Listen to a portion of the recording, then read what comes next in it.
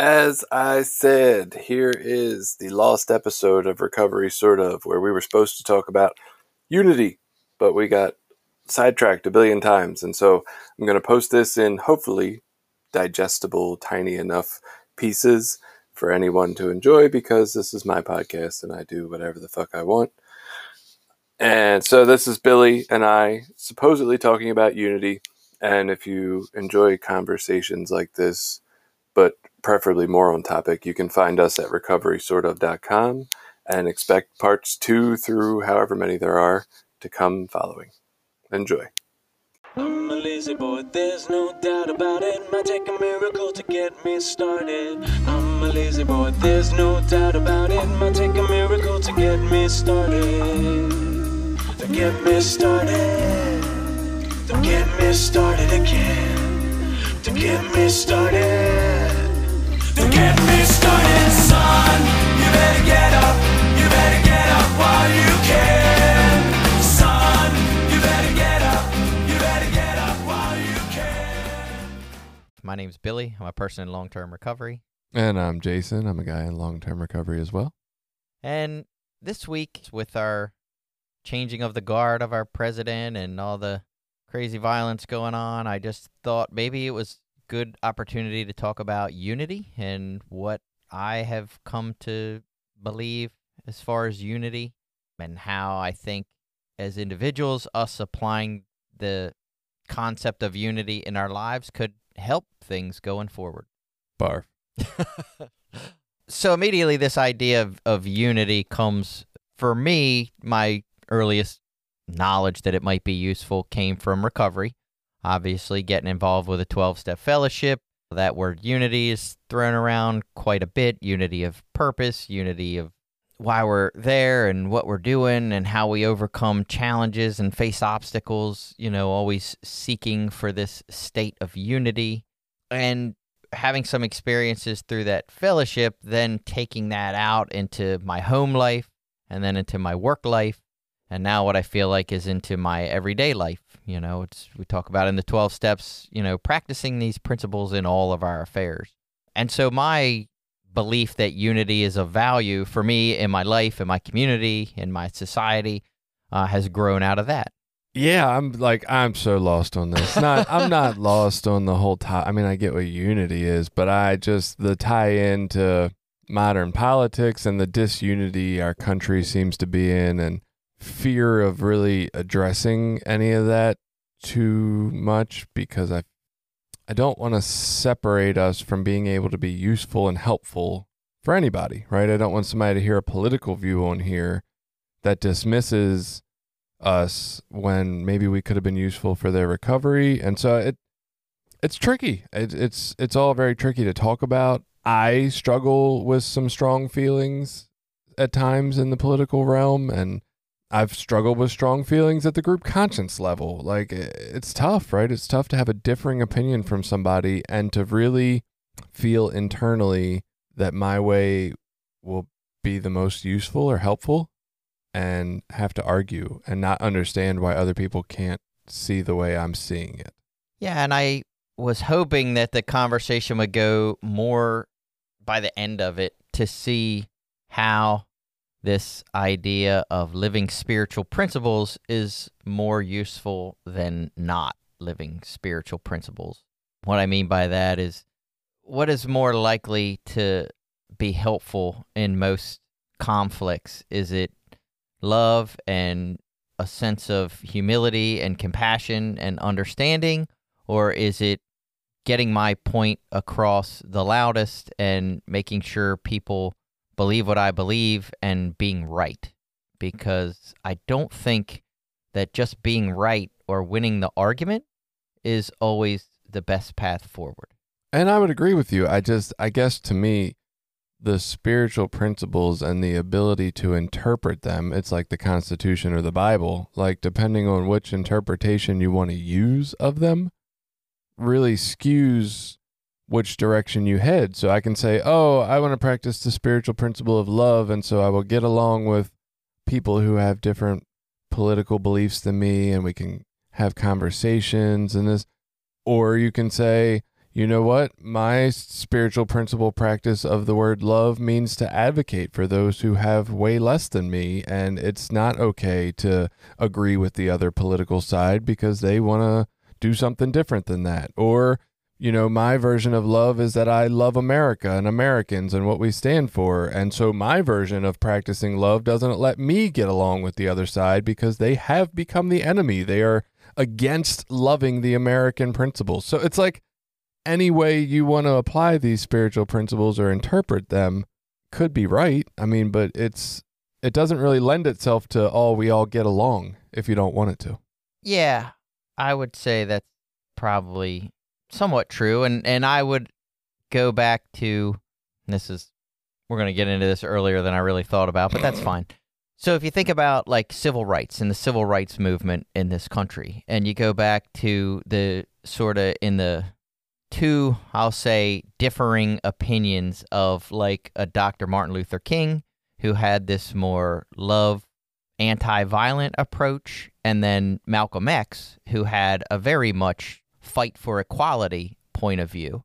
Like those are two differing points of view for the same goal. Right. Would you agree? Mm-hmm. I mean, they seem to be.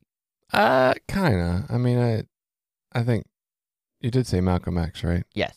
Yeah, Malcolm X's view could be interpreted by many as having a slightly different goal of not just equal rights, but of, you know, black dominance. I think at times it veered that direction slightly. But yeah, in general, the goal was definitely to change the current status of, you know, right. Well, and there people were being other treated wrong. black leaders who believed in violent change that was necessary, that we needed violence. And so I would say I'm not going to sit here and say that one form of fighting racism is better over another, or that one was the way that we should have done it or whatever. What I would say is from my personal beliefs and values and opinions, think that Martin Luther King's approach was better. That's more in line with my values and my beliefs and my goals as a human being, because it felt more like one of his goals was unity. He didn't want to be different than everyone else. He wanted people living in harmony and unity together as brothers and sisters, you know, not seeing color, not seeing race, not seeing these differences. And that to me is a much more beautiful version than let's fight for our individuality. You know what I mean? And I think that lends itself to the very optimistic side of your head. Yes.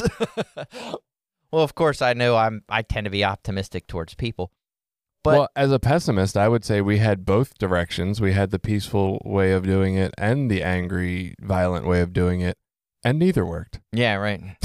It was definitely it's been ugly, that's for sure. Which way do you feel like has resonated better in mainstream society? I mean, well, yeah, we still hear more about but that's Martin Luther King and Martin Luther King Day and those things. I mean, I don't know. I'm sure there was people that would say who decides that other people deserve days too. Right. Who decided that we would let one resonate?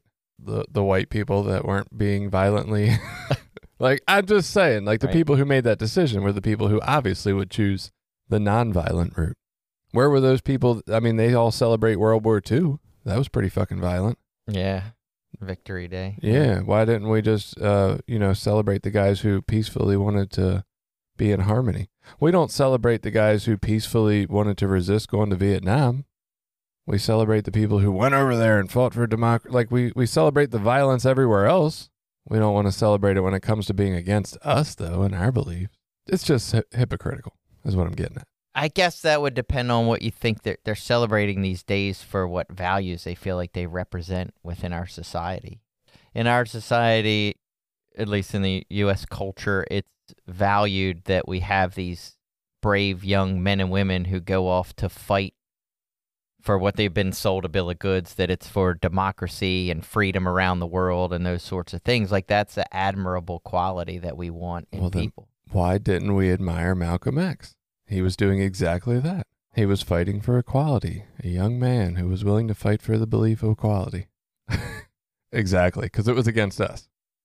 Yes, and it depends on, that gets very judgmental on whether you feel like fighting within the system or from outside of the system is better. You could argue that these most recent Trump supporters were doing the same thing. They were fighting for what they felt like was inequality. Whether you agree with their version of inequality or not is different, but they were. I'm just saying, as a government, we did not go over to like South Vietnam and try to work from within the system. Like, we went over and fought it from outside of it and celebrated it. Maybe not Vietnam so much, but other wars. I'm just saying, you were saying, who do we memorialize? And I don't think we memorialize him because necessarily his beliefs or spiritual principle practice. I think we choose him because that's the version we want to see. It kind of like, we had Sylvia on, and she talks about how people tell her how she's allowed to act and how they judge her when she talks, right? Like she's not allowed to be the loud, angry black woman. You know what I mean? Like, we still decide and dictate how people are allowed to be when they're talking based on their race and ethnicity and culture. And so I just think you say we celebrate Martin Luther King, which I agree we do, but I think you're saying we do it because his spiritual principles were so much better, and I don't think that's why we do it. I think we do it because he fits in line with what we want out of black people, personally. Yeah, and I come from a more optimistic I know you do. Yeah, I'm not necessarily saying he represents our spiritual principles. I guess I would say his teachings are more in line with my spiritual principles.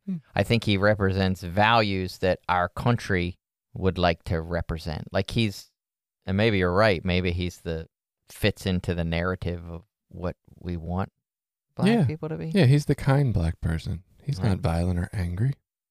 He can move into our neighborhood. He's nice. Sorry, calling it like I see it. Yeah. Huh, I don't know. I mean, look, we talk all this mess about Gandhi and all these wonderful, peaceful leaders, but don't a whole lot of us try to actually be like them. We don't want the U.S. to be like Gandhi. We want to be dominant and dictate to the world how the fuck it goes. We want to be number one. We're not worried about being like Gandhi and peaceful and in harmony. Yeah, see, and that's like, I don't want to be I think all those things lead to all of our problems. What? Like this dominance and being the leader and being number one, and we got to... Yeah, no, I mean, I'm in agreement with that, but I'm just saying, as a unified country, I'm pretty sure we want to hold on to our number one, as a majority, we want to hold on to our number one position, and we want to be, the most, we would live in fear if we weren't the number one military in the world, or whatever we want to call ourselves. Like, why do you think we put so much money into our military? Like, we don't actually aspire to be like Gandhi or Martin Luther King or peaceful. That's not what we want to be as a country. We talk about how great these guys are, but none of us really want to be them. Well, I don't know that having a weaker military means you're not peaceful. Like, at least from what I understand, the whole goal of having a dominant military is to remain at peace. If you're the strongest guy, people don't tend to mess with you. The problem is we have this military-industrial complex that feels a need to go out and enforce our morality around the world. If we just stayed at home and sort of worried about ourselves more, I think that would be better. Like, I don't think going out into these foreign countries in the Middle East and sort of trying to do like an enforced morality kind of thing is worked out very well. I don't think building the most bombs keeps you safe. I think that's preparation for war, personally. But we could probably cut all this out because this is way off unity. Yeah, it is way off unity. So go ahead. I'll follow along. That's okay. I'm trying to follow.